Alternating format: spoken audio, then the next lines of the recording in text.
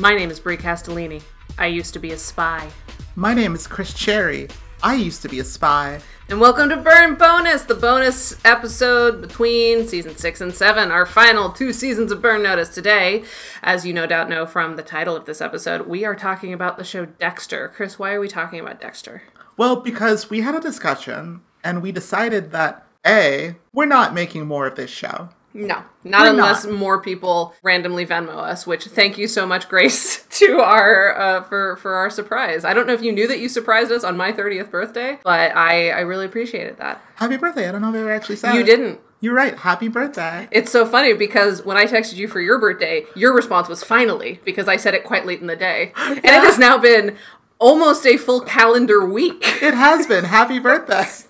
So much shade for being such a hypocrite. No, that's 100% fair. That is like, I have nothing to say to that. That is accurate. I think part of it was like, I remember what did you do for your birthday? Mostly just worked because it was a Monday. Yeah, no, I think I assumed that if it was your birthday, there would be a thing. I mean, there's a coronavirus on. No, I know. And I think it was a thing of like, I think part of me knew it was your birthday, but couldn't believe it because there wasn't a thing. And it was like, oh. So when it happened, I was like, oh, it's Brie's birthday? That doesn't sound right. Mm-hmm. And then like, I didn't even have like a dinner or like exactly. I thought about it, but well, honestly, so I guess we'll introduce the episode later because it's been a couple of weeks since we've recorded an episode. But one of the other reasons why I didn't have any specific plans, I didn't have any to begin with just because it's been such a weird couple of months and, you know, Omicron still kind of surging, was because the 4 days preceding my birthday, we had a dog and it was a quite emotional 4 days. You had a dog? Mm-hmm. Yeah. What happened? Well, so we went to a shelter to look at some dogs to adopt, and we met a very sweet little girl. Her name was Fergie at the shelter, but didn't really suit her, so we started calling her Fia. And we brought her home on a foster to adopt contract, where like you foster them for 4 or 5 days, and then at the end of that, either adopt or bring them back. And we were leaning towards adopt, and we wanted to. She was so sweet. She was a Chihuahua mix, but she was much bigger.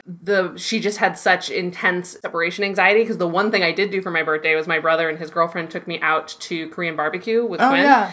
And we were gone for 2 hours. We had her in her crate, and she had, like, destroyed it by the time we came home. And I had been nervous about it getting up to that because we had to, anytime I would close the door to the bathroom, she would whine and cry. She like, basically, she spent the first day and a half, like, totally terrified of everything. And then the next 2 days, obsessed with me, but in a way that, like, was really not healthy for her or for me. Because, like, I couldn't leave the room for more than 5 minutes, like, forcing her to stay behind without her getting very upset. And sometimes I need to leave for more than 5 minutes at a time. So we decided that we needed to give her back, but it was obviously a very emotional decision. And so we took her back to the shelter the day before my birthday. And I hadn't slept the night before because she wouldn't sleep because she was so panicked. And like, it was a lot. Oh my God, I had no idea about any of this. I know. I was kind of waiting to reveal it to you on podcast. I was sort of hoping to reveal that we had a dog when you got here today, and then that didn't end up working out. So I was like, I guess because like we didn't want to post too much about it since it was just a foster situation. We didn't want to like make a whole big deal out of a dog that, you know, we may or may not even keep. Oh my God. I kept almost telling you before we started recording, and I was so worried Quinn would blow up my spot. I've never gotten to have something like this on podcast before. It's so exciting. What a fucking emotional bomb you just dropped on me. Like, oh my God, I might cry. Like, holy shit. Cried a lot.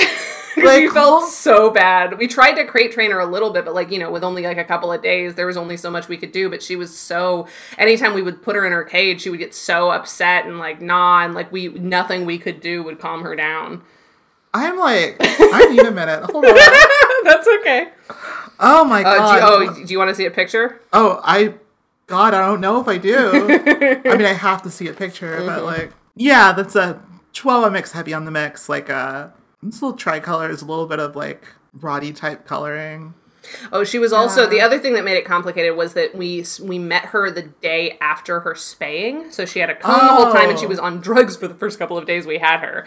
So I think that also sort of like slowed us learning her personality. And once her personality did come out, she had been gotten so attached that but also was like dangerous. That's a hell of a thing to do to a dog. Like to like spay them and then immediately give them to new people. Yeah. And then, like, I was surprised that they did it, but if we hadn't, they would have like given her to somebody else. Yeah. The other problem was that she just wasn't bonding with Quinn. Like if we put her on the couch with us, she would like cuddle up to him if he was the closest, but like she did not care for him at all. Got it. She wasn't afraid of him, but she like also wasn't putting any effort into spending time with him. And it's like, it's going to be both of our dog. Exactly. We need her to... Did you sense that perhaps she had a little bit of a dark passenger? Yes, for sure. Yeah, she was so sweet, but she also, like, we never had a dog this small before. Neither Quinn and I have had a dog that small. And also we've never had a dog without a yard. And, like, there was a lot of things that we knew intellectually, but until having to, like, deal with it, it was, like, it made me so much more paranoid of, like, you have to pee. I cannot take you back inside, even though you're terrified of all the cars, until you pee. Because I know you will pee on my carpet, because you have already done so twice. Yeah. Oh, yeah, exactly. I will say, I love dogs. Mm-hmm. I've worked with dogs for years. Like, my roommates have a dog that I adore. I am not someone who will ever own a dog. Really? Yeah, I love them. I think... You'll be a cat lady? I'm a cat lady. I've always been a cat lady. I like owning cats. And I think, like, part of it is because you can leave them alone. Mm-hmm. And they take care of themselves. Yeah. I mean, like, I would love to have a cat, too, but, like, I'm so allergic. Even for the 4 days Via was in our house, I was sneezing a lot more. Oh my gosh. But anyway, that's so sad. I know. Yeah. Quinn and I, well, and like, it was really rough because like, she had just gotten more and more anxious about being apart from me the longer we had her. And like, we tried to like keep her in her crate overnight, like in our room with us. But like, even that separation, even though she knew I was there, she was crying loudly. Mm-hmm. So at a certain point, I had to take her out of the crate and she was like, you know, bouncing around and all upset. And I just took her to the living room and slept with her on the couch. Well, I didn't sleep. She just stayed out, and Quinn slept in the bedroom. And that was when she finally calmed down. So she was at least quiet, although she was like, you know, getting up and scratching at her cone and stuff like that. And so like, I didn't sleep that whole night. I'm just like exhausted. It's the day before my 30th birthday. And I'm like, we can't do this, Quinn. We have to take her back. And like, I was so upset. We were both crying. Aww. But when we took her back to the shelter, she like instantly saw, a couple of handlers that she knew and was so excited to see them and was like wagging her tail, and there were dogs around, and it was the most social we'd seen her since we picked her up from there. So I felt less bad. You know, it's one thing if they're like looking at you with the sad eyes, like, oh no, you're giving me away, like as we were afraid. But she did seem genuinely excited to be back there. And I'm also kind of glad because she had just come to the shelter when we met her. Another shelter had dropped her off and they had rescued her from the street. She wasn't microchipped, so she was either a stray or had just, you know, escaped. Right. Yeah. But no one had come looking for her, and and then she'd just gotten spayed, and so like they just didn't know anything about her. So in some ways, it was helpful for us to have taken her in, because now we could tell her like, she's very anxious. I think she probably needs another dog to like look after her, so she has a buddy to bond with that doesn't need to be like attached at the hip. Yeah. 100% of the time, or she needs like a retired person who's literally not going to leave her ever. Or it's just, you know, meds. Mm-hmm. Sorry, I know about dog I'm sure you do. You know what else I know about?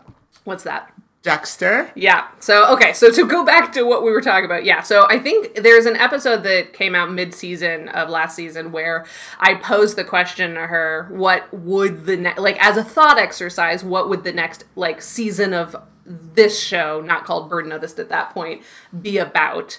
And we debated for a little while on episode, and I think I cut a lot of it out just because we never really came to a conclusion, and then realized we need to finish the episode.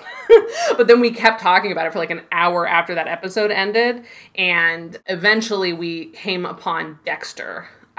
Do you remember the specific reasons why Dexter? Because you were the one that pitched Dexter, and the more we talked about it, the more we realized, like, oh yeah, that would make the most sense. I mean, there's lots of things. It started around the same time. Yep, 2006, October 2006. In a lot of ways, it has a lot of similarities. We've talked about the similarities before.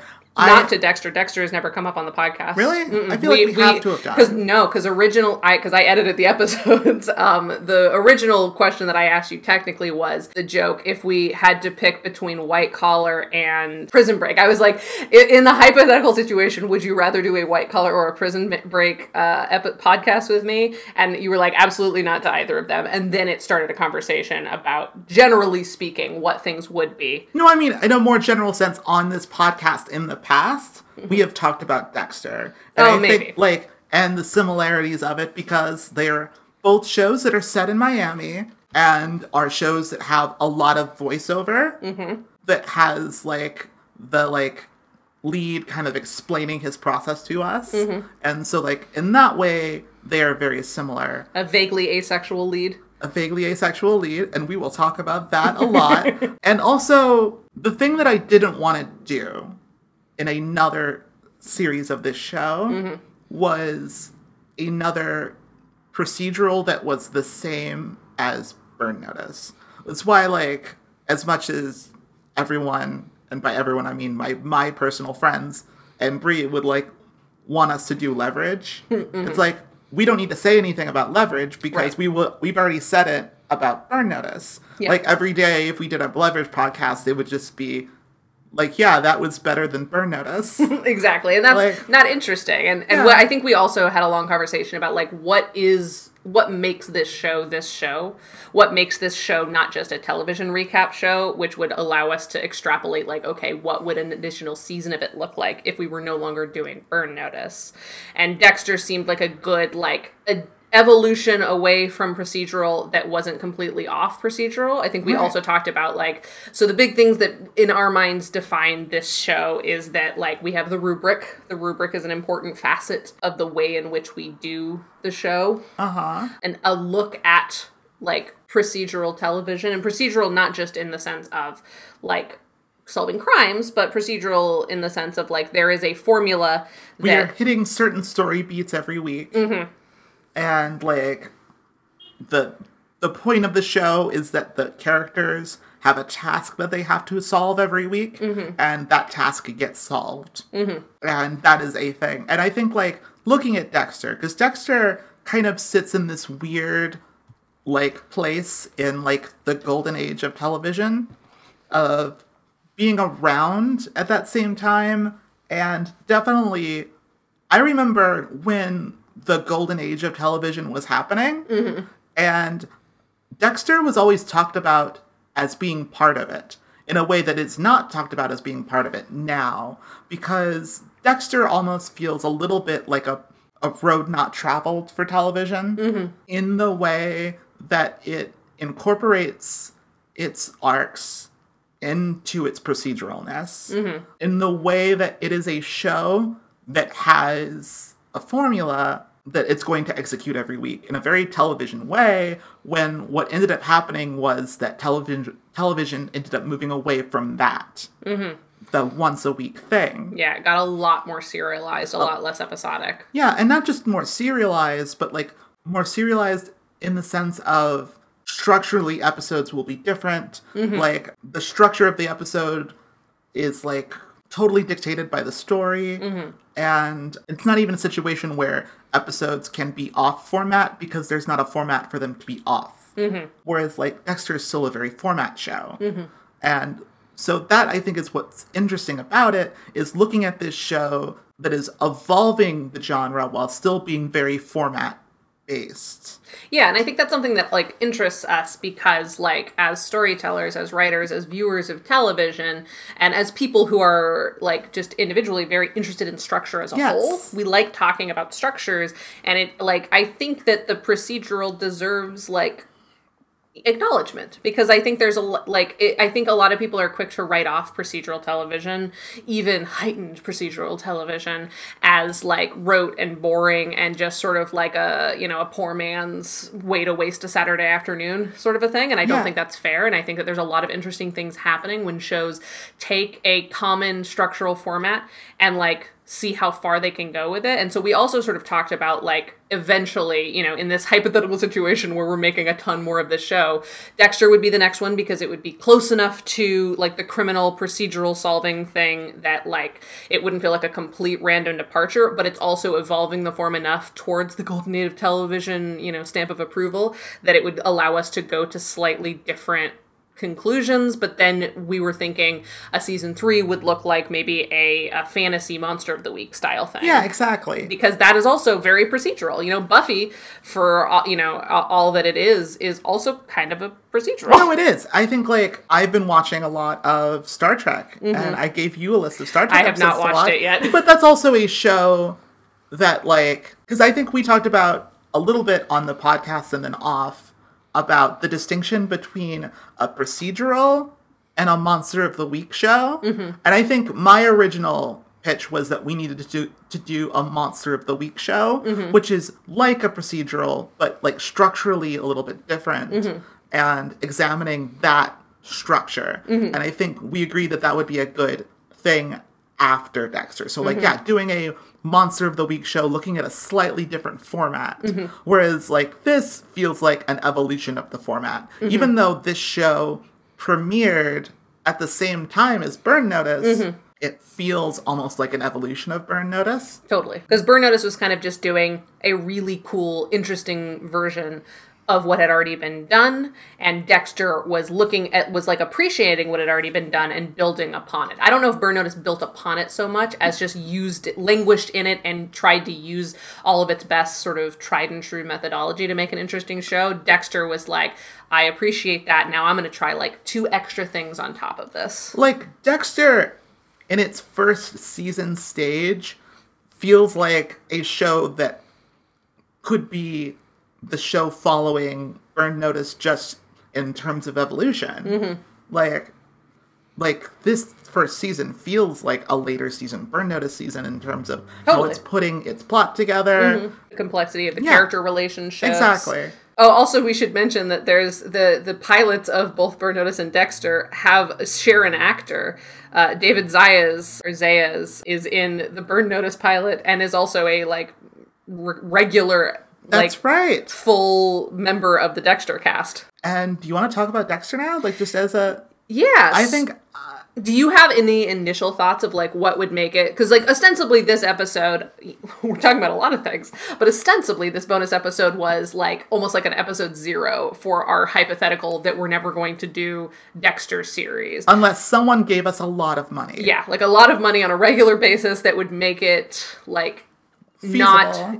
That would make it feasible. Because I don't want to say, like, make it worth our time. Because, like, I am interested in continuing to have conversations with you. I'm definitely going to I will watch Star Trek. I have been on a romance novel kick. I have read 8 romance novels in the past, like, 4 days. 5 of them in one day. I have an episode of Star Trek for you. I understand. There's an episode of Star Trek The Next Generation that is famously bad that I almost put on the list because it is an episode of, like, Star Trek that is built and based on, like, romance novels and it literally takes place in, I think, the Scottish Highlands. Incredible. Like, but, like, on a Scottish Highlands planet. Like... heaven. Space heaven. It's like... That sounds hilarious. No, it's amazing. Okay, well, we'll come back to this. But point being, I wanted to put it out there again because I think sometimes I especially am a little bit flippant about why we're not continuing a version of this show. But, like, I like doing it. I think it's fun. I love talking to Christine about a variety of topics. It's too much. It's too much of a commitment for actively losing money on it. And, like, I gotta set boundaries. I gotta be able to take days off instead of spending an entire day, like, thinking about and watching and editing a Burn Notice podcast to no end. Exactly. I'm not currently in a place in my life where a hobby can take up this much time and not have any, and require this much regular maintenance. Instead of using that time for other things. Right. So, just to put that out there. But that's what the episode is we're doing an episode 0 for, hey, if you give us lots of money, a Dexter season. So yeah, and I think we'll, like, discuss Dexter a little bit, and then at the end of the episode, kind of, like, the second half, the rest of it will be putting together a rubric for the show that we would do. Sure. Okay, fair enough. So yeah, what do you want to talk about? Well, vis-a-vis Dexter. Because I think Dexter, like watching the pilot just now, I just watched it, is a fascinating document. Okay. Expand on that. So I have been thinking for a while about pulp. And a genre kind of adjacent to pulp that I've started calling post-pulp. I think pulp is like in the original sense of like pulp novels and stuff, and like noir and stuff like that, where I think that the main emphasis of it, like one of the main pleasures of pulp is sensuality. And I don't necessarily mean sexuality, but like that's part of it. Literally like very immediate physical pleasures. The stories are very immediate and physical and sensual.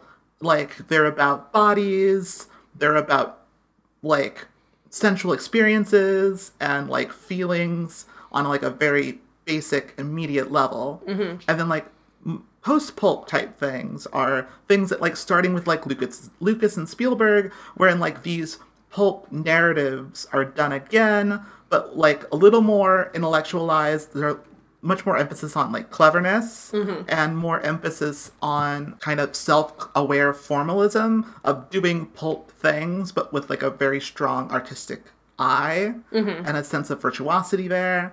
And so you get like Star Wars and Indiana Jones and stuff like that. And that's all kind of, it's a little more family friendly. And because of that, like a lot of the sensuality of it gets stripped away.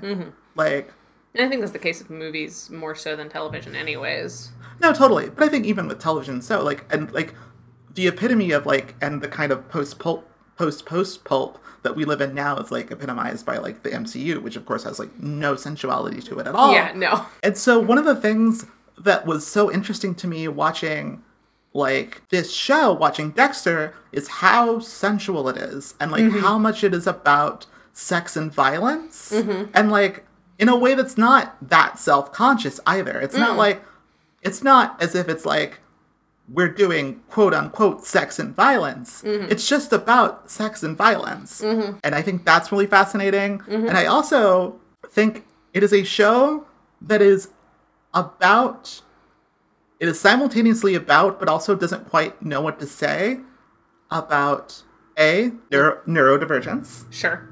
And B, police violence. Yeah, I was going to say, there was definitely an interesting undercurrent of the limits of justice under the law. That I think is kind of an interesting thing that, like, Burn Notice also sort of touches on. Where, like, they're both shows where they kind of have to like the cops and or government to a certain extent, but the show requires them to have a heavy enough level of, like, if not disrespect, dissatisfaction, to allow them to do their extrajudicial, like, activities. Well, yeah, because, like, any show that's, like, about, like, a renegade cop or whatever is, like, fundamentally about the limits of the law, but, like, the law as opposed to justice. And so, like, the villains become paperwork. It becomes, like, like Miranda but that is rights. different from Burn Notice and Dexter, because there is also a level to which they almost seem to understand that, like, it's not just the limits of judicial justice, but it's also, like, maybe sometimes they're wrong. No, but it's also, I think, fundamentally a show about, a lot of cop shows are about this, but in this one, in a way that is particularly interesting, about the belief that in order for there to be real safety and proper justice, there has to be a monster that is on our side. There has to be, like, this is a show that acknowledges that, like, cops are monsters. And, like, that there is a deep, inhuman monstrousness at the center of, like, the whole enterprise of the police. Because, like, the thing is, Dexter is taught by, like, a policeman. And, like, everything, all of his code is, like, built on, like, policing. And he works for the police. And the thing is, almost none of the other policemen notice that there is something, like, cold and evil in the heart of him. Because this is the atmosphere that they live in. Like, it is, like, there is a thing that is cold and dark in the heart of all policing. And this is a show that sees that and replicates that while also not having anything to say about that, which is why it eventually goes off the rails. Right. It is a show, it is about our relationship to the police and the way that we kind of secretly want, I say we, not me, but like America, like wants to believe that it can harness the power of these monsters for good because justice requires some sort of monstrousness.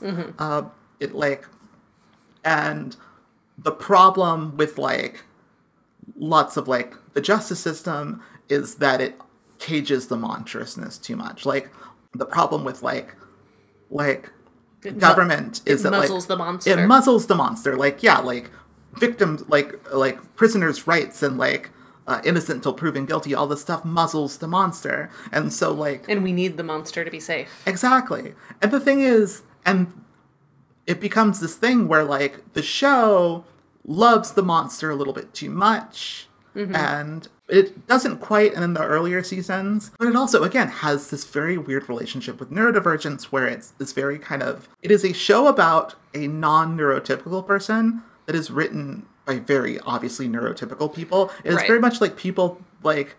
doing a weird thought experiment about what's it like to have a different brain when there's people who have different brains everywhere. Yeah. Something that I do think is interesting is that I don't know if they think about it as far as like a Dr. Brennan from Bones neurodivergence. I do think that you could easily textually read this as though they think that this is just an exploration of like what happens to the mind after such a significant trauma happens. Because obviously like, the textural thing with Dexter is that his mother was murdered in front of him and his brother when he was like a baby, and he sat in her blood for like 3 days, and that fundamentally fucked him up. So there's like a concrete thing that happened to this kid, this traumatic thing that gave him a dark passenger that follows him around. I'm not saying that that's really what it feels like. I do think that I don't know how much they would say that they're exploring neurodivergence. No, I don't think they would, because I think, and this is why I kind of loved watching the pilot, is it is one of my favorite kinds of pieces of art wherein the artist kind of has no idea what they've created. Like, wherein, like, and this is why I think it's so important, like, to understand correctly the concept of death of the author. Like, death of the author doesn't necessarily mean you don't consider the author's perspective or you only consider the text outside of any context. But it's more like you don't give primacy to the author's context. And I think you give primacy to the world that the author is existing in. Like, 2006 was this? 2006 was a very specific time. And, like, it's very much a show that exists in 2006. And, like, with all of our feelings about cops and about, like, people who are neurodivergent and violence and sex, and because this is also so much a show about sex, which is interesting because like we are introduced to Dexter's sex life in the form of he's dating a woman who has been sexually traumatized, and he loves that, not for like a sick freak reason, but because it means that she doesn't want him to touch her, and he's like, this is perfect, she is the perfect cover, we don't have to have sex, I allow her to feel safe, and I can pretend to, you know, be a normal dude. And it is interesting because, like, I had totally forgotten until I rewatched, because I haven't rewatched Dexter in a really long time, and I never finished it. This is another one like Burn Notice, where I was obsessed with the show for quite a while. I had rewatched a good portion of it multiple times, but I've never actually finished it. That was another reason why this was a logical thing, because I had a similar relationship, where like, I owned, like, the first 4 seasons on DVD. I, like, definitely watched them at least once or once, maybe 2 or 3 times, and didn't really watch beyond season 5. I mean, Dexter, though, we know what happens at the end, right? Exactly. You know what happens. No, I know what happens. And so that is also sort of an interesting evolution from Burn Notice to Dexter, is that, like, while we have a similar relationship to, like, how much of the show we watched and how we watched it, we have more familiarity because this show had a more prominent place in pop culture that was hard to avoid. Off mic, we were talking about Game of Thrones, but this is one of those shows like Game of Thrones and like How I Met Your Mother. How I Met Your Mother, another show that is kind of a road less traveled for the evolution of television, is one of those shows that became retroactively worse because of how bad it got and because of its finale. How Much Mother, unfortunately, is also significantly more dated. Yeah. It, like, rewatching it, every time I rewatch it, I get less and less joy. Not because the jokes become less funny necessarily, but because more and more things stand out as, oh, that's not okay to say. No, it's not. Oh, that's not okay to handle this that way. Oh, boy. Yeah, no, this is rough. Right. And, like, there's definitely some roughness to Dexter. Sure. Because it is so concerned with bodies and sensuality and not actually... It is a show that has themes sort of on purpose, but only sort of. Like the writers are definitely thinking about things, but they're not... You don't get the sense that, like, Dexter is made by very smart people. Jesus Christ. But it's made by very creative people. So there's not a whole lot of, like, intellectualization going on in Dexter. Like, there is, like, but it's the most basic, like, shallow intellectualization. So, like, everything that's interesting about Dexter kind of is happening by accident. Because it's just, like, necessarily through its premise is dealing in all of these themes. And dealing in all of this really potent imagery and stuff that, like, is, as long as you do something with that and execute it with any level of artistry, which, like, the writers are doing, which the directors are doing, and the actors are all doing. Great cast on this show. Yeah. You're going to come up with something potent. It's going to be weird and a little confused, and it's probably not going to end well. And it didn't. But it's potent. Yeah. It's a show that's curious, but maybe doesn't have any conclusions. No, it doesn't. To take those curiosities to. No. But the exploration is fun. It's a fun ride. So on, going back to neuroatypicality. Yeah. Is that how you pronounce that? I mean, that's why I would say neurodivergence. It's a little easier. Sure. So going back to the neurodivergence of it all, something that I was thinking of, because I was having actually a really hard time because this show is so visual, so visceral, so much more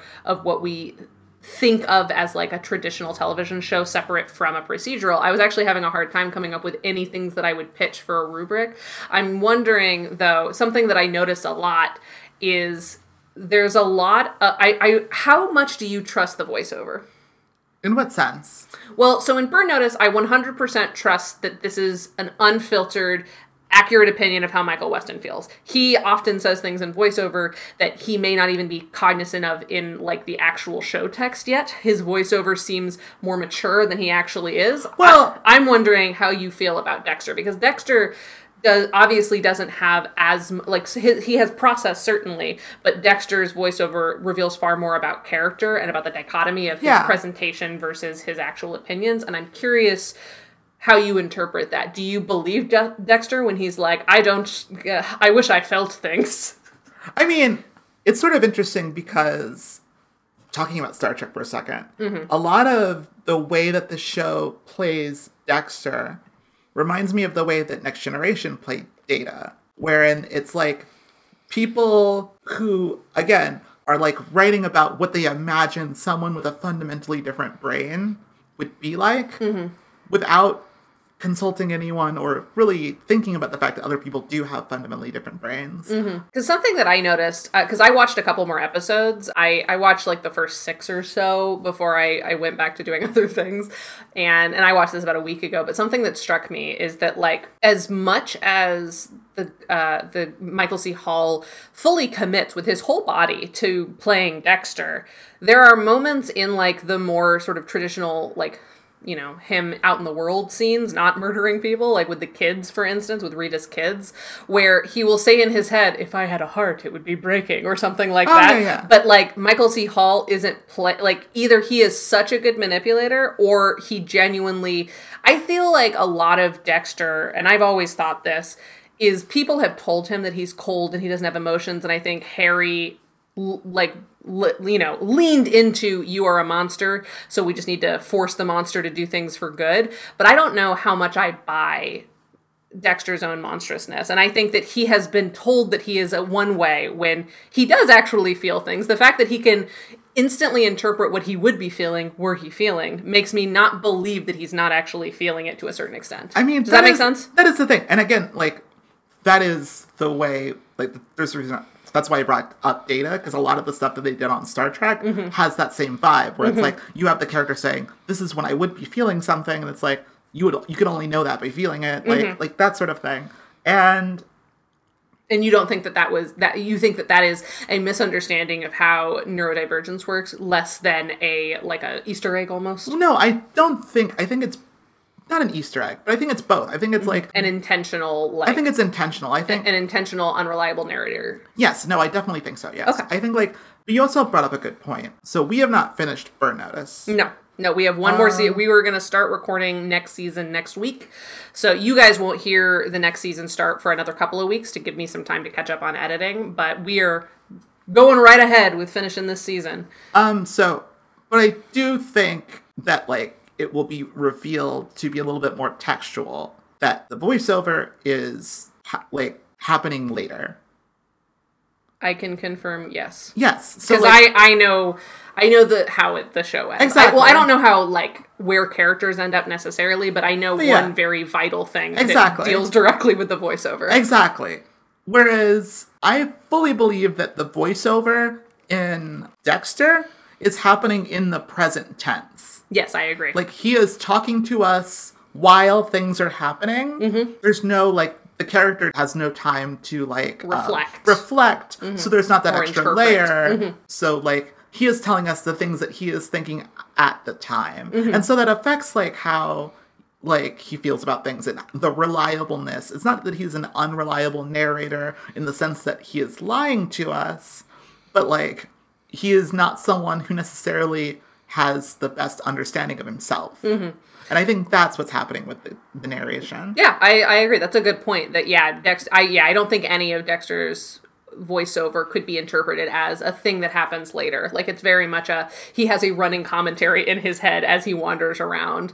And I will say one of the things I was going to pitch is something really brutal in his voiceover makes you laugh. That's a rule for me, because Burn Notice has its moments of silliness, but Dexter is trying to be a dark comedy in many ways. No, it is. And I really like that because it's such a grotesque concept, and they don't shy away from some of the more grotesque aspects of everything in this show. And I like that. And I like that they also undercut it by Dexter being just a irascible little shit. He is an irascible little shit. He's so good. I mean, Michael C. Hall is so good on this show. He's so good. He's so good on this show. It's also interesting because he's definitely older. He's in his 60s now. He just turned 60 or something. Yeah. He was an older guy in this show. No, of course. I think older than a lot of leading men in this kind of show. Yeah. But I almost think that works better because he has this sort of confidence in his own performance. No, totally. That I feel a lot of younger actors don't have. He has complete control over it, and it's so interesting to watch because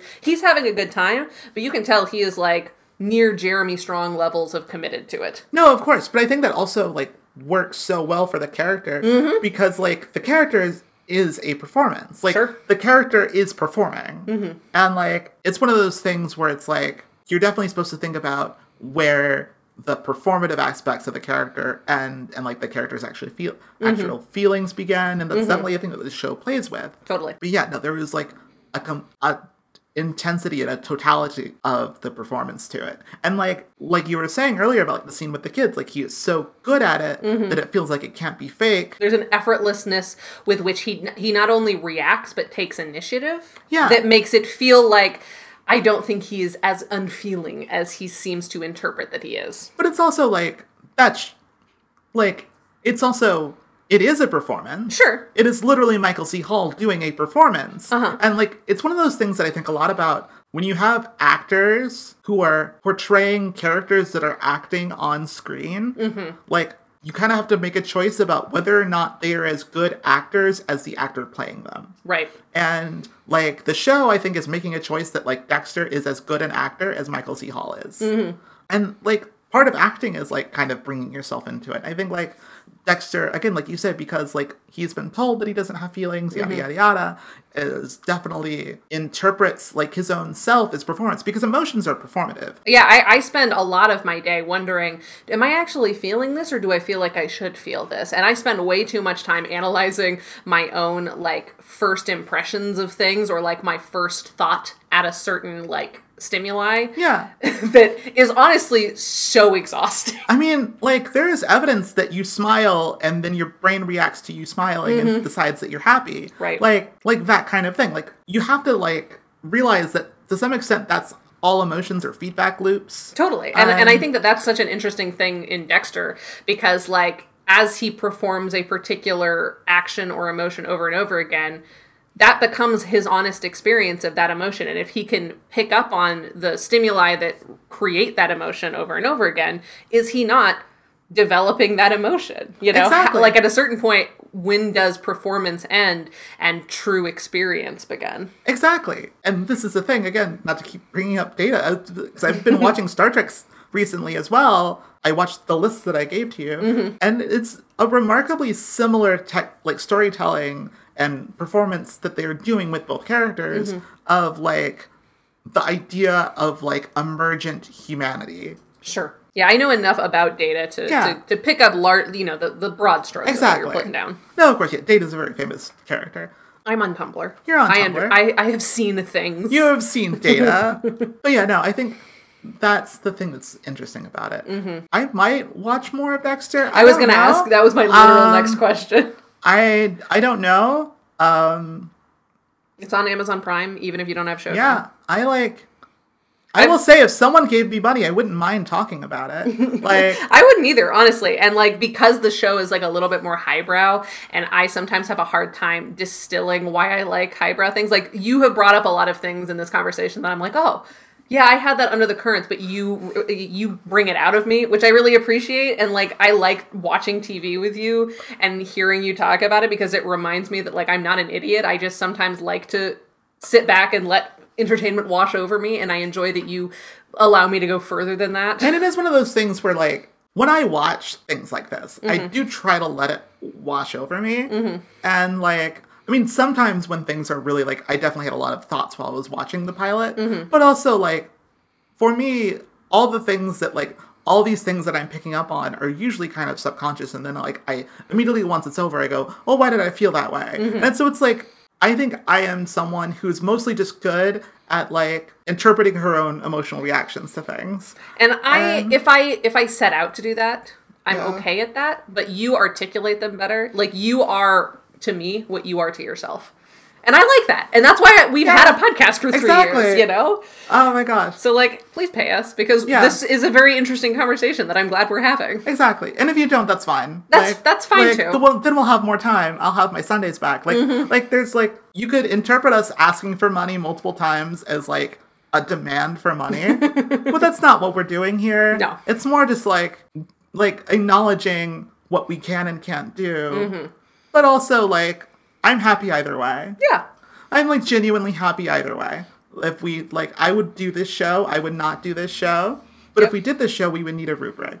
Yeah, we would need a rubric. So, okay. Were there any things that, like, stuck out instantly as, like, this is part of the Dexter formula that demands to be stated? Okay, well, so the obvious thing is that, like, he's got to kill someone, right? Right. But it's, like, that's such an obvious thing, like... But, I mean, one of the things for Burn Notice is that, like, they solved the weekly case with spycraft. Exactly. That's the thing, where it's, like... And also, I imagine there's a handful of episodes where he doesn't actually... Like, there's, I think, even early in season 1, I feel like there's an episode where he doesn't kill a kid. He thinks a kid. It's that episode about the kid who was, like, molested and brutally murdered a person who it turned out molested him, but Dexter thought he was just a murderer and then let the kid go. I don't remember. Probably it's been a long time since I watched Dexter. I don't think he kills anyone in that episode, but I could be wrong. So I think, like, yeah, because we don't have a rule in the Burn Notice show that there has to be a bad guy, because that's obvious, and also not necessarily specific to,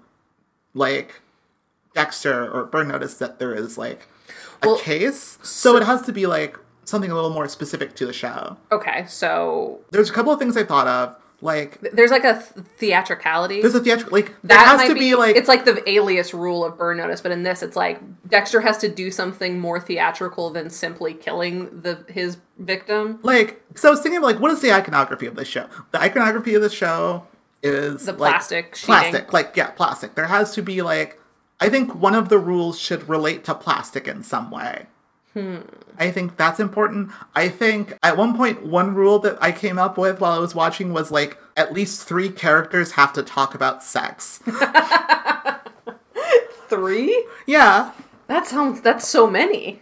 Yeah, but they talk about sex a lot on this show. Like, I don't know if they do in other later episodes. Like, a pilot cannot be fully indicative of the rest of the show. I mean, that's fair. I'd have to, like, watch. But, like, because the thing is that, like, you have one character who talks about sex constantly, and so that's your gimme. Right.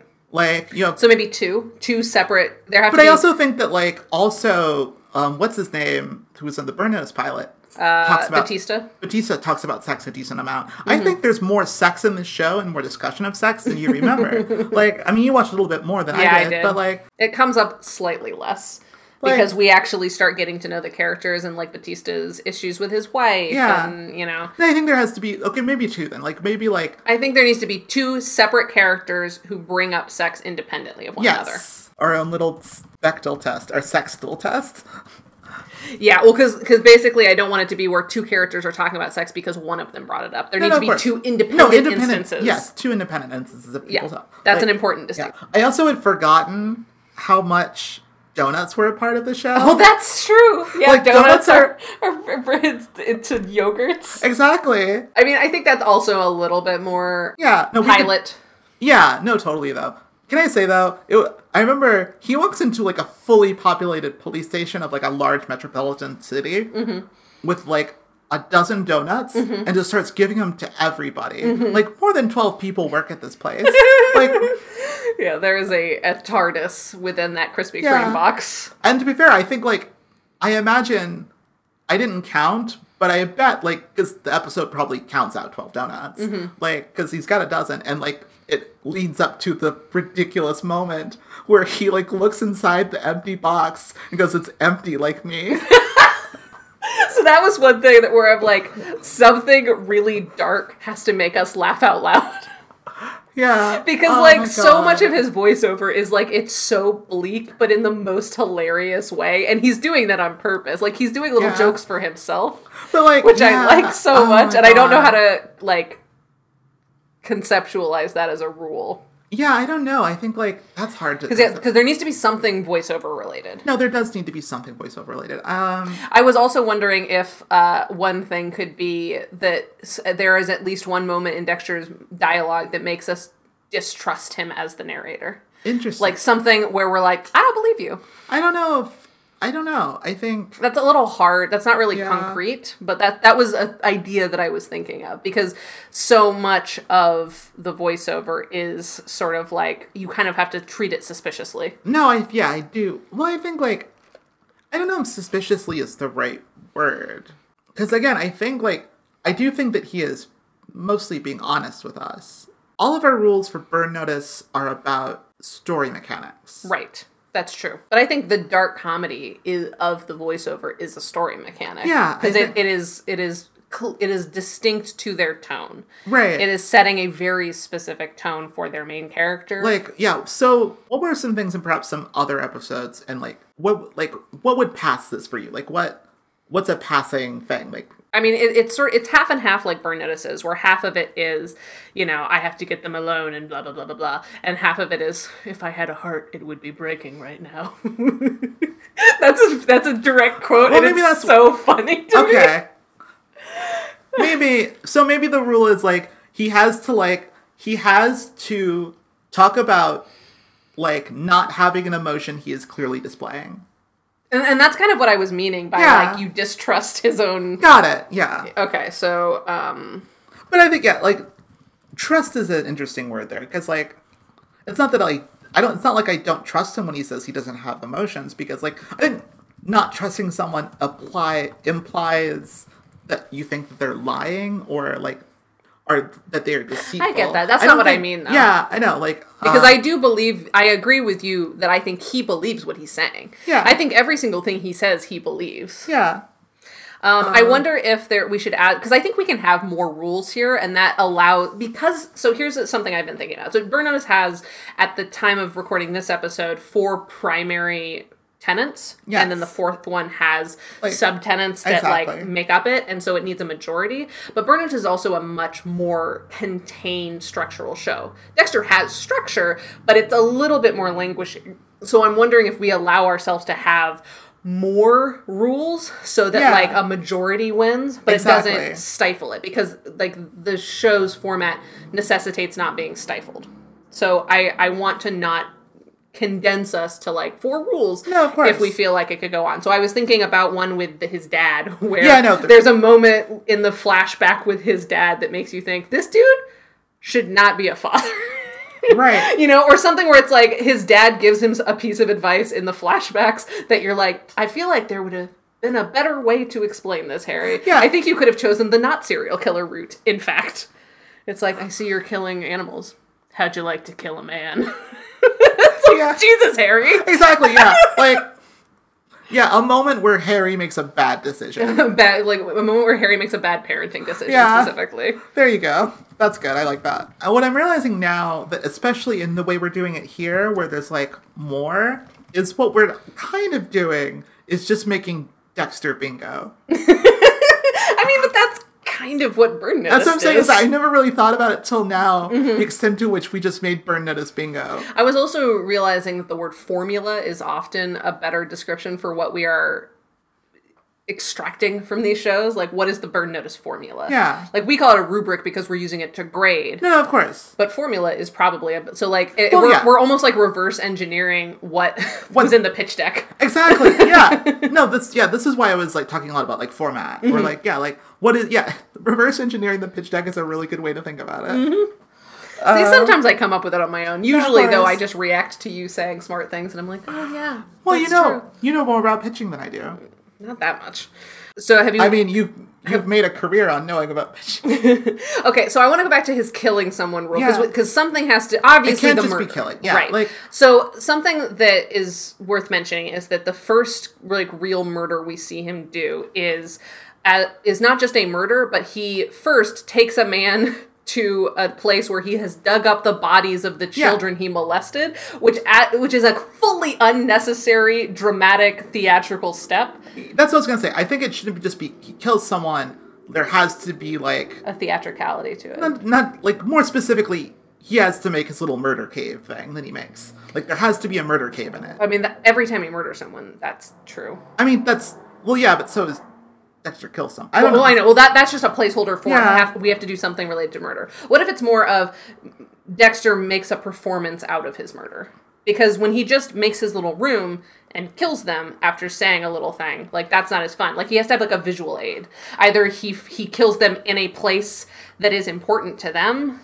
I'm also trying to avoid things that are a little too open to interpretation, because the way that the Burn Notice rules worked is that they are scientific. Well, they're a distinct alias has become a lot more of a conversation point as we go. I mean, there's definitely true, aliases that he have where we're that's not theatrical enough. Basically, this is the alias rule. No, totally. But I think, you kind of have to start from as objective place that you can, I think. And then Dexter uses a visual aid to kill someone.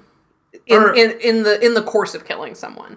And so visual aid we can interpret as he has dug up the bodies of these children. A visual aid can be he kills them in a place that feels important to them. I think the season 1 guy dies because I think he kill the ice truck killer, his brother, in the way that the ice truck killer has been killing women? Doesn't he do that? Yeah, I think Dexter confronts a killer with his own crimes or whatever. Confronts is too vague, but I'm seeing where you're going. I mean, Dexter shows the killer themselves, their crime. Do you know what I mean? Yeah. I don't... Because it is very confrontational. Because this was the thing that actually struck me watching the pilot as talking about emotions and talking...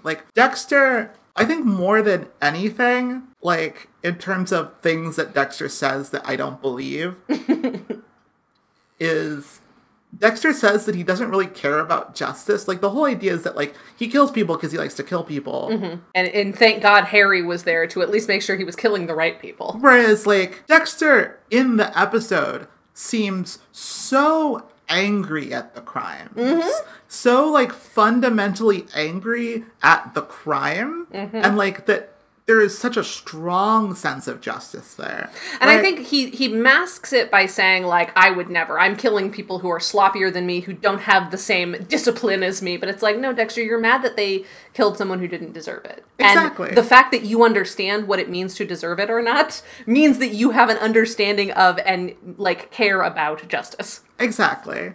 And I think, like, but I also feel like this is a little bit the show's downfall, because it cannot quite commit to that. It cannot commit to the version of Dexter that, like, genuinely does not care about, like, that has no feelings about justice. Mm-hmm. Because it's unclear in the moments, because when he's talking to the kids, right? Mm-hmm. That's a performance. Right. Like, it's clearly a performance. It is functional for him that is a performance. Mm-hmm. His survival depends on that performance. Mm-hmm.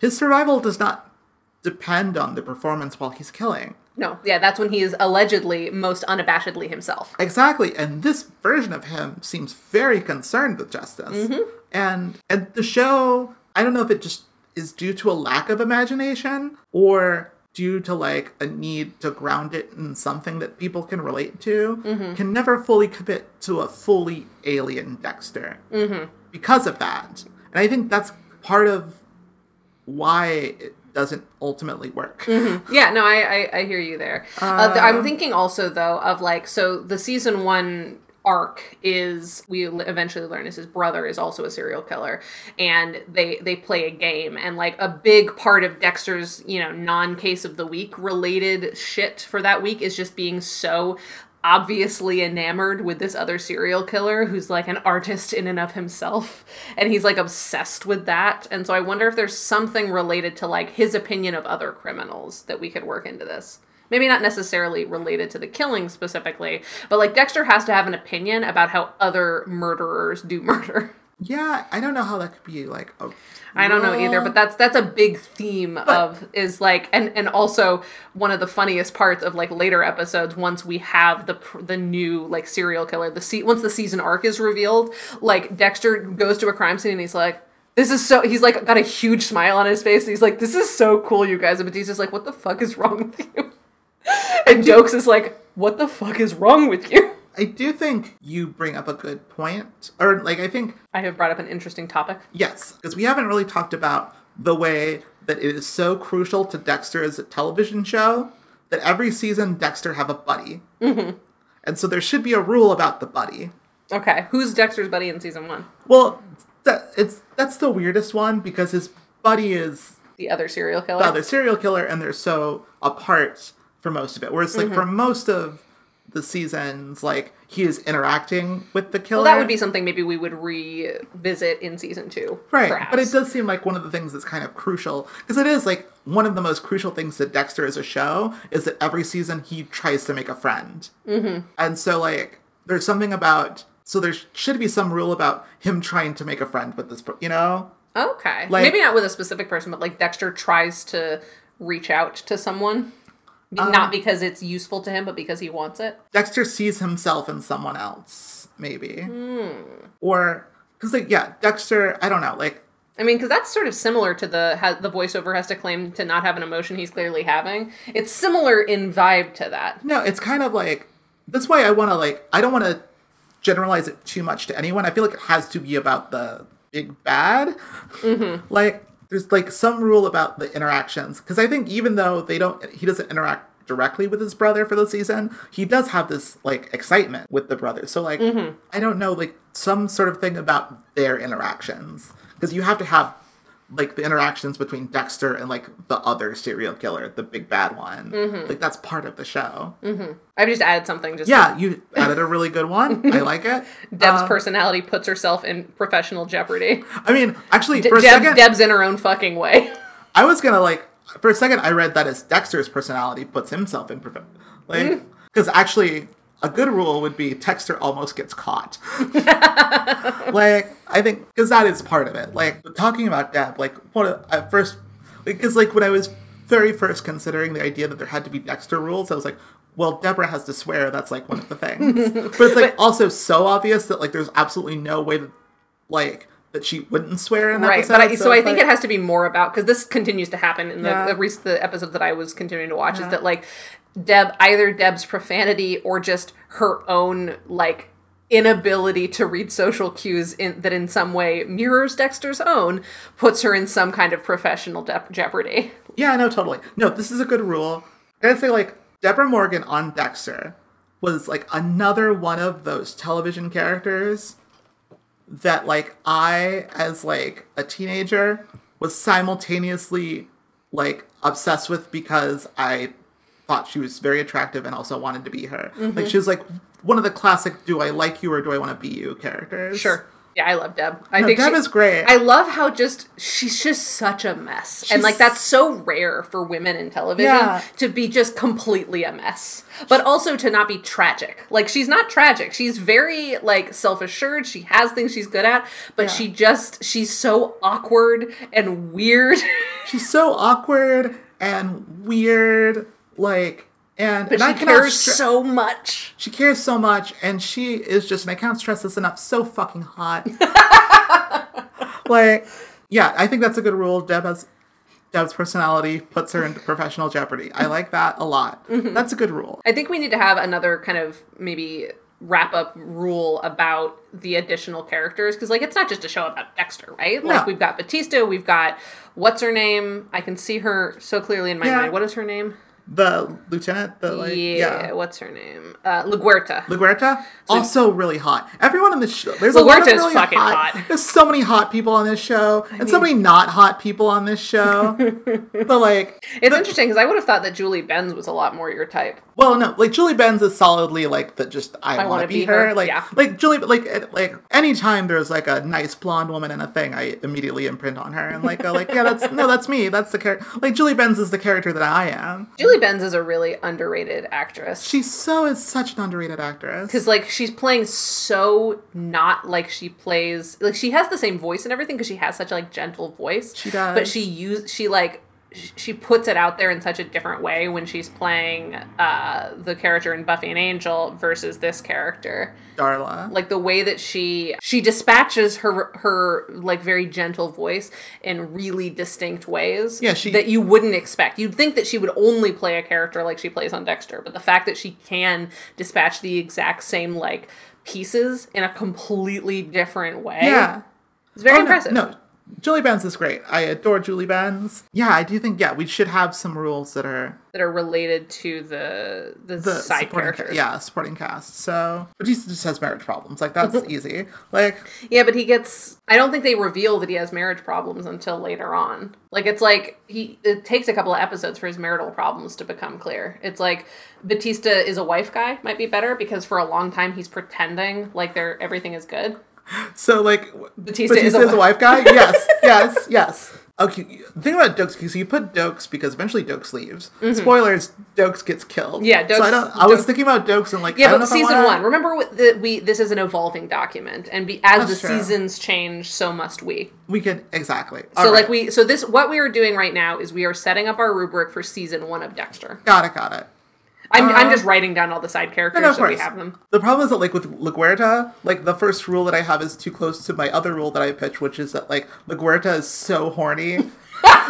like LaGuerta's horny for Dexter. Exactly, but we've already got a sex rule. LaGuerta's vanity gets in her way. That's similar to the Deb rule, but it is sort of like a central part of LaGuerta's character for a long time, is that, like, or maybe it's like LaGuerta dispatches her charisma to get what she wants to, like, and makes a mistake. Or something like that. Because there's an episode a little bit later where they have their first primary suspect for the ice truck murders. And so LaGuerta goes on TV and is like, we found him. We have to catch him. And obviously it's not him. And then, like, so colossally fucks up because she's chasing her own vanity.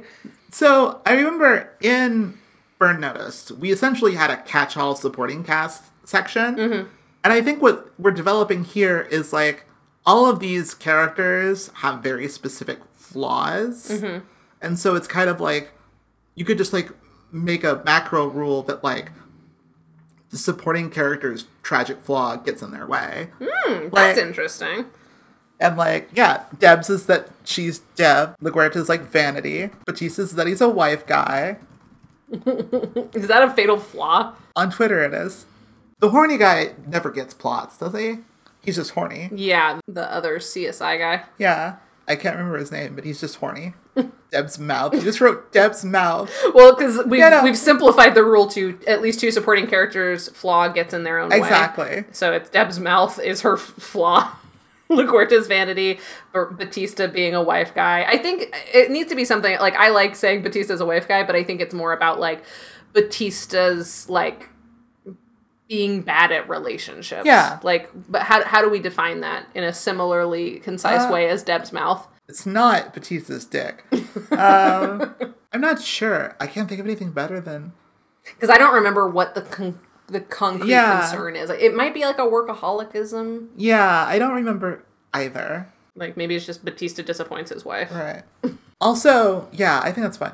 Also, another thing that I was thinking a lot about watching this show in the context of Burn Notice, because I will say, I had briefly forgotten when I started watching the episode that it also takes place in Miami. I had too. Yeah, like we've talked about the fact that it takes place in Miami before. Sure. But, like, I had forgotten because it's been a while. I was like, oh, right, obviously this is another show that takes place in Miami. And, like, one of the main differences, I would say, between, like, Burn Notice and Dexter is that Michael can't speak Spanish. And in Dexter, people are speaking Spanish constantly. Mm-hmm. Well, there's multiple, like, Spanish-speaking characters. Exactly. It's not just, like, characters who can speak Spanish. Exactly. But there's, like, Dexter speaks a lot of Spanish, like, says a lot of random Spanish things in the pilot. Does that continue? Yeah. Like, Dexter gratuitously speaks Spanish? I don't know if that's a central plot point. I think No, I'm not saying for this section. But no, like, he definitely does continue speaking Spanish. I do think that, like, to their credit, the showrunners of Dexter, like, appreciate that if you're going to be in Miami, you should probably speak Spanish, and it's more of a world-building detail. It is. Rather than, like, a bizarre, like... Yeah. No, it was just funny. Left out. It was so funny that, like, the way that, like, Burn Notice, like, no one speaks Spanish. Like, that is the thing about, like, Burn Notice takes place in Miami, but, like, other than just its weird obsession with cartels, is, like, does not engage with the fact that it takes place in Miami. Mm-mm. Like, whereas this show does. Yeah, in their mind, I think Miami is, like, chicks on the beach. Yeah. Cartels. Exactly. Like, I don't think... Like, it's very much like a white person's, you know, vacationer's understanding of Miami. Yeah. And I will say, like... Dexter's Miami feels more lived in. It does. But I also do think it still feels very, like, a white touristy? Person. Yeah. No, it's very touristy. That is the thing. I would say, like, touristy is actually a very accurate description of a lot of the ways that Dexter approaches its themes. Like, it's very interested in people that are not just normal white people, but is also written by, like, people that are probably normal white people. Right. Like, and I'm saying normal very pointedly. Like, right. And I think it is obsessed, like, I think it is interested in, I don't know, like, Miami culture in, like, a way that is interested in, like, neurodivergence and sexuality. Like, you know, it's like... Has a passing interest in, like, ooh, this seems fun to dip my toes into for a little bit. Yeah. It's a very white writer's room on Dexter. Mm-hmm. And I mean, to their credit, a lot of their cast is non-white. I mean, not a lot, but, like, a better percentage, certainly, than Burn Notice. No, right, totally. Okay, so... Here's what we have so far, just as, like, a first draft. So, number one, I wrote this. I don't know if this is what we're going to end with, but we're trying to figure out something related to the murder. So, I have for number one, as a rule, Dexter holds a mirror to his victim's own depravity when he kills them. No, I like this. This is great. You like that? Yeah, I saw that. I was like, yep, no, that's it. That's what it is. Perfect. Number two, Dexter almost gets caught. And we can... put that broadly. It can be, totally. You know, we might even get to the point where we're like, Dokes notices something he's not supposed to. Or that no one else does, even though it's very obvious. I mean, he almost gets caught a lot on the show. Like, I mean, like, there's plenty of interpretations of this one. Okay, number three, 2 characters have to bring up sex independently of each other. Number 4, the voiceover has to claim not to have an emotion that Dexter is clearly having. Number 5, there has to be a moment in a flashback where Harry makes a bad parenting decision. Good rule. These are good rules. And then number 6, this is our catch-all. At least 2 supporting characters' flaw gets in their own way. So either Deb's mouth, LaGuerta's vanity, Batista disappointing his wife, or Doakes something. Yeah. So there's an episode not far after the pilot where, I don't know if you remember this. Do you remember the episode where Doakes is found out to have been sleeping with another recently murdered officer's wife? Vaguely. So it's like episode 3 or 4. Doakes is on scene because the wife of a undercover officer was like attacked in her home, and he gets there first, and he seems like very invested because he's like, oh, she's the wife of a cop, and then she eventually passes away from her injuries, but it becomes clear that it was more than just somebody hurt the wife of a cop, we got to protect each other. It was while the husband was undercover, who has also recently died as a result of this, Doakes was fucking this woman. Right. And all the other cops find out about this and end up getting the person responsible for both murders on Doakes' case to punish Doakes for fucking the officer's wife, and like kind of going, and like Doakes has to like live with the fact that his own team is trying to like get him killed. Eventually they basically use Doakes as bait and end up getting him for almost killing Doakes, but they let them beat up Doakes quite a bit, and like Doakes is so infuriated, not even for his own safety, but because he can't believe that officers would be using the law in such a way. Doakes feels, especially in that episode early on, like he's set up to be a person who holistically, fully buys into cops as peacekeeping officers who must stay within the letter of the law because the law is what it's supposed to be. He feels very black and white in his understanding of justice. Possibly. I don't know. And, like, that's one of the reasons why he doesn't like Dexter, because he's like, I don't understand why you seem to enjoy this. This is horrible. This is depraved. Doakes is an interesting character. There's a thing going on. Actually, there was a moment in the pilot that wasn't about Doakes. It was actually about LaGuerta, where, like, Deb says a line about how, like, I don't know how someone so, like, dumb got ahead. And Dexter's like, because they play the game. And it makes me think a lot about the way that stories like this, like, want to tell stories about, like, cop politics and how, like, certain people get ahead, not because they're good cops, because they can play the game and stuff like that. And, like, when you, like, having characters representing, like, not the justice part of cops and, like, the goodness part of cops, but, like, the politics part of cops. And political part of cops. The political part. And inevitably, those characters are people of color. And it becomes this thing of, like, so there's this weird uncomfortable undercurrent when, like, Deb's like, how does someone like that get put in charge? Where it's like, here's this woman of color. Like, yeah, and once again, the textual explanation is that LaGuerta is just, like, a vain, like, charismatic fool who cares more about her own image than actual justice. But this show doesn't exist in a vacuum. This characterization does not exist in a vacuum. No, it doesn't. Like, that is the thing. And, like, and I bring this up in relation to Doakes because, like, Doakes is such a, like, cartoonishly angry black man. Like, and so, like, and having this character, and so I think that's what... But it's also, like, an interesting thing, because Doakes is right. No, but this is the thing, is that, like, having, like, Doakes is right. Dexter is a freak. Dexter is a sick fuck. Exactly. But also, like, Dexter, like... But we are still on the side of Dexter. We are still on the side of Dexter. Character. And, like, in the end, part of the narrative thrust of the show and thematic thrust of the show is, like, maybe Dexter's right, actually. You know what I mean? Because Dexter is a little bit of a vigilante. He's a little bit... And, like, the show really... he's 100% a vigilante. He's a vigilante. Like, and the show really leans into this later. Like, the vigilante aspect of him. So, like, Doakes is to Dexter as, like, LaGuerta is to Deb. And, like, the way that the show is using these people of color to kind of be these, like... Foils, but also, like, people who maybe do or do not care about the things that our character cares about. I don't know, like... Doakes is such a fascinating character to me because, like, I think there's a lot that's very problematic about Doakes. Sure. But, like, he's right, and, like, he kind of... Like, and the show doesn't try to pretend that he's not. No. But it still, like, casts him in a way that we're mad at him. Exactly, that we're mad at him for being right.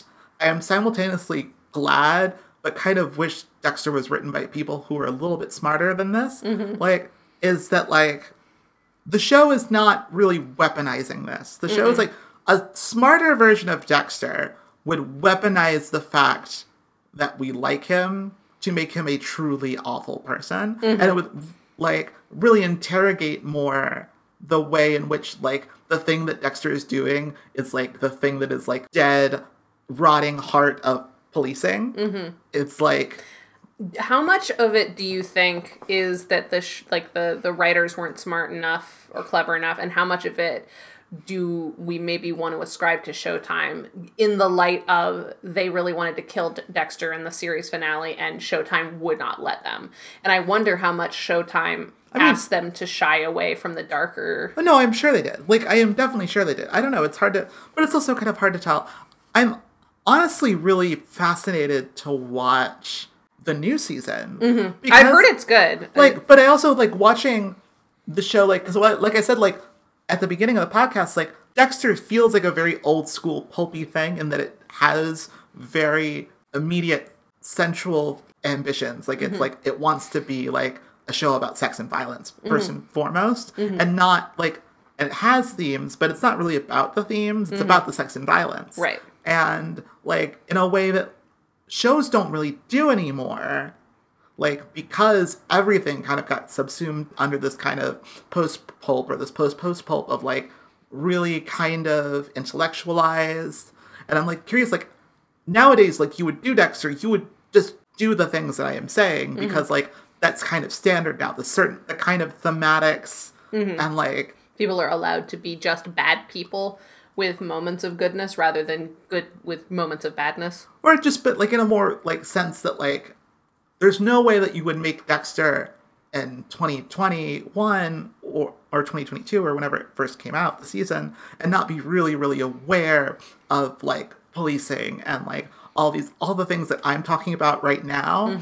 Like, there's so much more of an awareness of these things than there were when Dexter was first coming out. Do you know what the premise of the new season is? He's got a kid, right? Well, basically, he has moved, at the end of the series, he fakes his own death. He doesn't actually die, he fakes his own death and runs away. And he runs away to basically be a lumberjack. He hasn't killed in a decade, allegedly, since in the premise of the new series. I haven't seen it yet. So he has run away, he hasn't killed in 10 years, he's, like, gotten a handle on his dark passenger, who is now Deb. Deb is now his, like, conscience. Right, yes. Which I think is a cool device, especially since she's... Spoiler alert. Yeah, they kill her off. Dead. They kill her off in the show, so you gotta bring her back somehow because you can't do Dexter without her. Exactly. But so he's there, and his son Harrison finds him.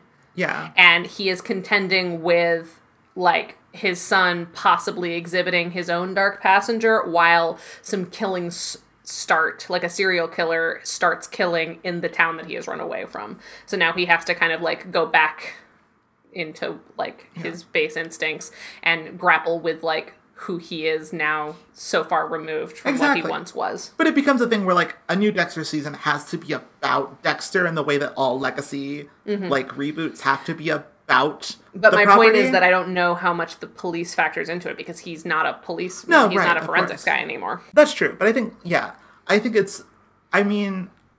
I feel like that's probably the way that they're going to get around it because, no offense to the writers, I mean, and I haven't seen Dexter in a long enough time, I can't say it for sure. I don't know if I trust them to get to the heart of the darkness of policing. And I think, and I'm not specifically talking about policing, I mean, I am, but I'm also just, like, in a sense of, like, a more intellectualized Dexter. What I'm saying is that Dexter is not a very intellectualized show, but, like, nowadays, all genre media is so much more intellectualized that, like, to me, it would be interesting to see, like, a more self-aware, intellectualized form of Dexter.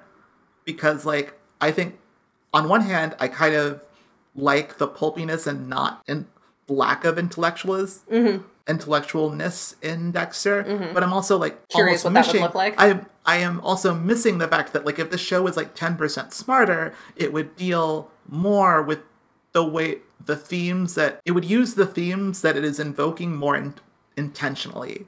Rather than just like, oh, this seems fun. Exactly. And so, like, it'll have more of an awareness of the fact that, like, at the center you have this character who is, like, fundamentally it's about justice and monstrousness and, like, the way that these things sit next to each other. And, like, there's this thing going on in the episode where, like, it is kind of also just about the monstrousness, but, like, the way that of whiteness and the way that, like the fact that you have this white guy who is a cop, who also, like, is, like, a psychopath who kills people, and is, like, of the main cast of cops, like, the only white guy.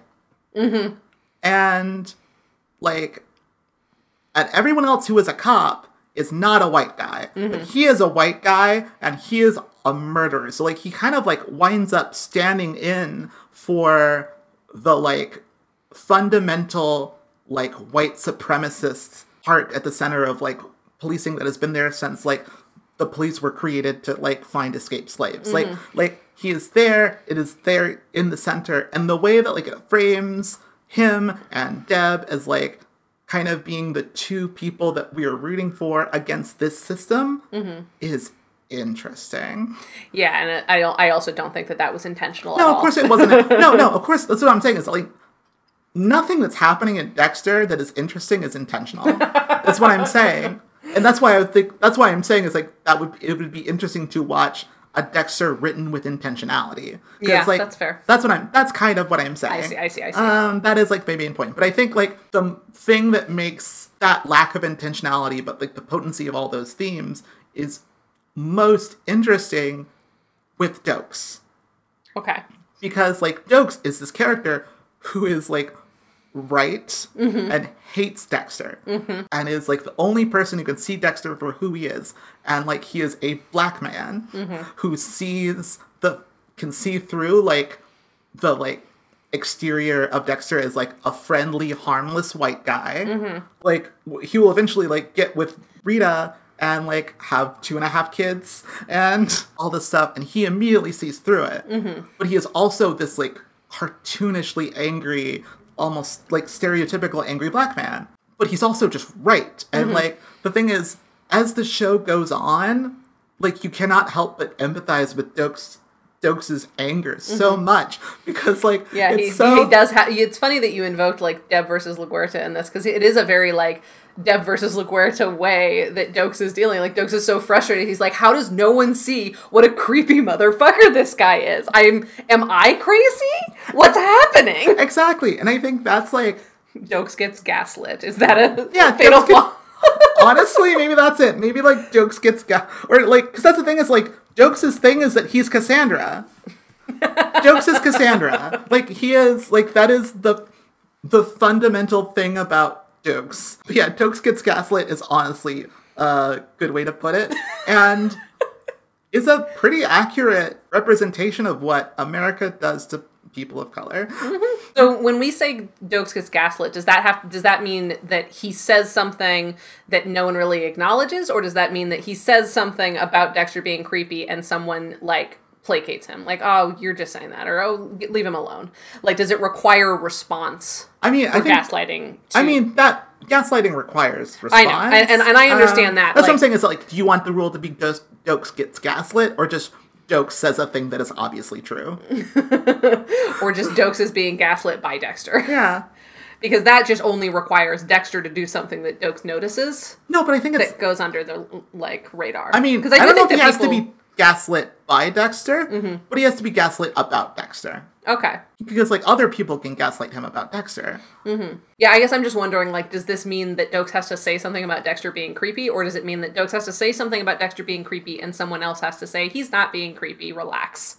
Like, how many, like, what actually fulfills this? I don't know, because the thing is, this is a thing where I would have to, like... Watch more of Dexter to see how often it, like, happens. Because every single line of dialogue that Dokes speaks in the pilot is him just saying that he hates Dexter. Like, he chills out a little bit more about that. Like, he obviously still hates Dexter, but there are more instances where they're just needing to solve a case together, and he, like, has to just allow it. I love Dokes. Dokes is great. I like Dokes too. I love Dokes. Dokes is a great character. One of the best memes of all time. Like, I'm just remembering that guy on Vine who did, like, the Dokes. Exactly. The thing is, In some ways, 9 lives, motherfucker. In some ways, that is the show's biggest pop cultural legacy. It honestly is. Like, I know this is not Dexter Bingo, but like the episode where he says that thing is a great episode of Dexter. Like, even if it does none of those other things, because it does, like, that is like the trump card. That is like the wild card. It is like automatic win. So are we still doing the great episode of television and episode of television, great episode of Dexter? Yes, totally. Okay. I think that is, yes. Something I was thinking about late in season 6 of Burn Noticed is, like, how limiting it is to either be a great episode or just an episode, and if there isn't a middle ground that would at least acknowledge the growth of, like, the standard episode, where not every episode of a television show can be great. It just, it can't maintain that, but it feels unfair to either be, it feels unfair to be pass or fail. Here's what I will say about that. I think I would worry about that more if we were a review show. That's fair. I just feel like looking at the hard data of Burn Noticed, it feels unfair that, like, season 6, which by and large had a lot of really strong episodes that just weren't strong enough to be great, that it looks like it was a worse overall season than previous ones, even though we acknowledge multiple times. It's like, basically, I'm saying the data doesn't back up what we know to be true, which was that it was a fairly good season of Burn Notice in many ways. And season 5 as well. Like, both of those seasons. I think we could like have some sort of thing. There's just no acknowledgement in the data. When you look at just the data, it looks like they weren't very good seasons, but they actually were. So I've just been thinking of, like, how do we counterbalance that? I would say, like, I think you could build stuff into it. I think if you add too many, like, no, I know. Then it just gets, you're so bogged down in the ranking system of, like, is it a 5 or a 4? Or, exactly. You know. And that's why, like... And I feel that. I hear that. I think that speaks more to the limits of, like, data to describe art. That's fair. I think you could build stuff into it to make it a little bit better, but I think that's just, like, you can't use data to talk about, like, art that way. There's a reason that, like, with these rules, especially in Burn Notice, like, we tried to make rules that felt as objective as possible. Because I think, like... as bad of a job as we do at that sometimes. Exactly. But, like, part of it, the reason that we do that is also to help sketch the limits of that. Like, at least for me, at least, one of the things about having these rules is to discuss the limits of these rules and discuss the fact that, like, because, like, procedural television is such, like, a hit the beats thing, where, like, having these rules is acknowledging the limits of the rules and, like, kind of talking about the limits of the rules. Like, there's a reason I think, like, great episode of television is the one thing that we talk about that is not objective. It is, like, fully, like a decision based on, like, the vibe, based on, like, criteria that, like, we have in ourselves. Like, we have certain criteria for that. Thematic resonance, consistency, good use of detail, and transitionary scenes. But it's all ultimately a, like, you know it when you see it thing. It's not, like, the whole point of, like, having the rules is talking about what rules can and cannot capture. Sure. That's fair. I just figured I'd bring that up as, like, an acknowledgement of what else would we, in building this theoretical new show, be experiencing. But I feel you. And I had the same hesitations. It was just, like, now I can't remember which seasons of Burn Notice were best, just because, like, if I look back at the data, it doesn't actually tell me that. Which, to your credit, and to your point, maybe is the point. No, I think it is. But it is frustrating, because I like to be able to, like, archive and catalog. No, can I say, I do understand. I am someone who has a giant spreadsheet of Doctor Who. I was just going to bring that up. It is also, like, that is full of, like, data. I am someone who, in the spreadsheet, ranks all of the episodes. Yep, and then and then what I end up doing is, like, taking the rankings and using the rankings as, like, and averaging out the rankings to figure out season quality and stuff like that. Sure. And so, like, I understand the impulse to have some kind of data like to archive that.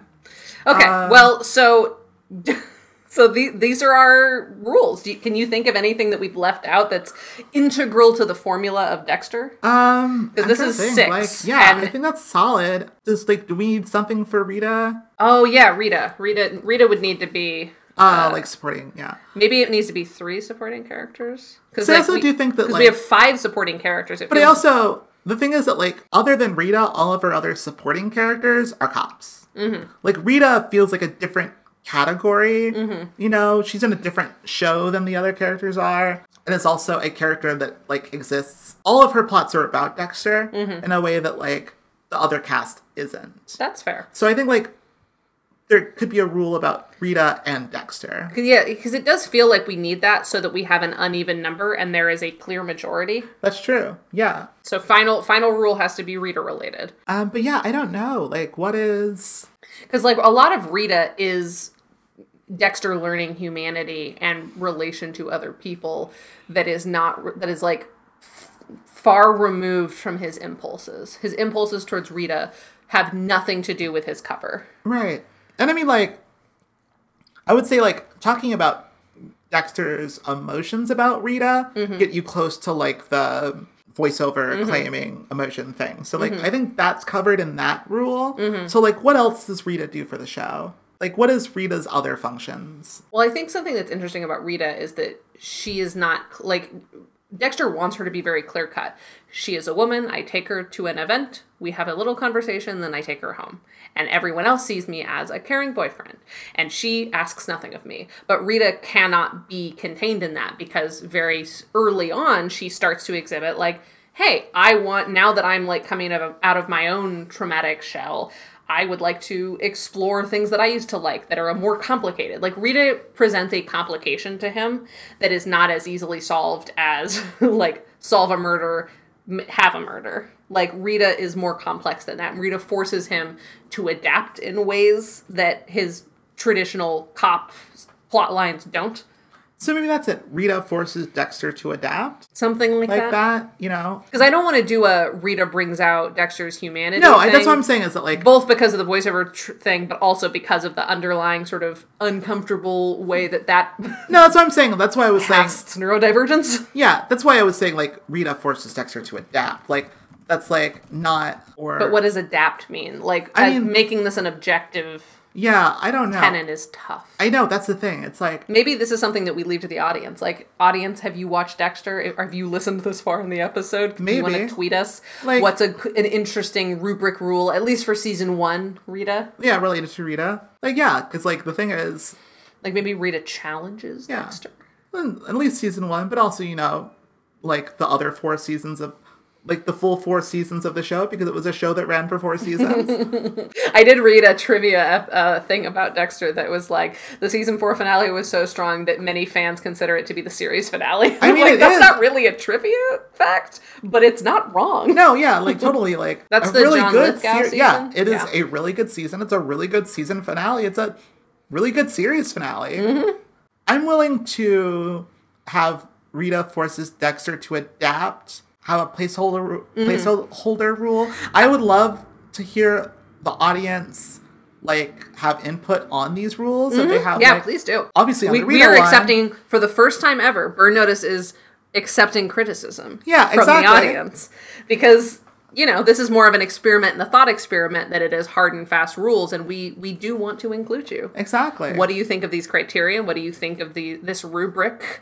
Is there a different way you would phrase any of them? And what would you propose for the Rita rule? Exactly. But yeah, I think this is a solid rubric. I think so too. I'm happy with where we fell on these. Exactly. For a show that we're not going to do. But I know it's really the most dangerous thing in the world, where the longer you and I talk about this, the more that I'm like, what if we just, like, watch Dexter together? Oh my god. That's solid. I would love to hear what people think about it. Yep, and as always, you can reach out to us about it on Twitter at BurnNoticedPod with a D, or you can email us for longer form thoughts, burnnoticedpodcast@gmail.com. All right. Well, with that, there's nothing left to say, but bye. And thanks to Vincent E.L. for the use of our theme music. You can find more of Vince's music at vincentel.bandcamp.com.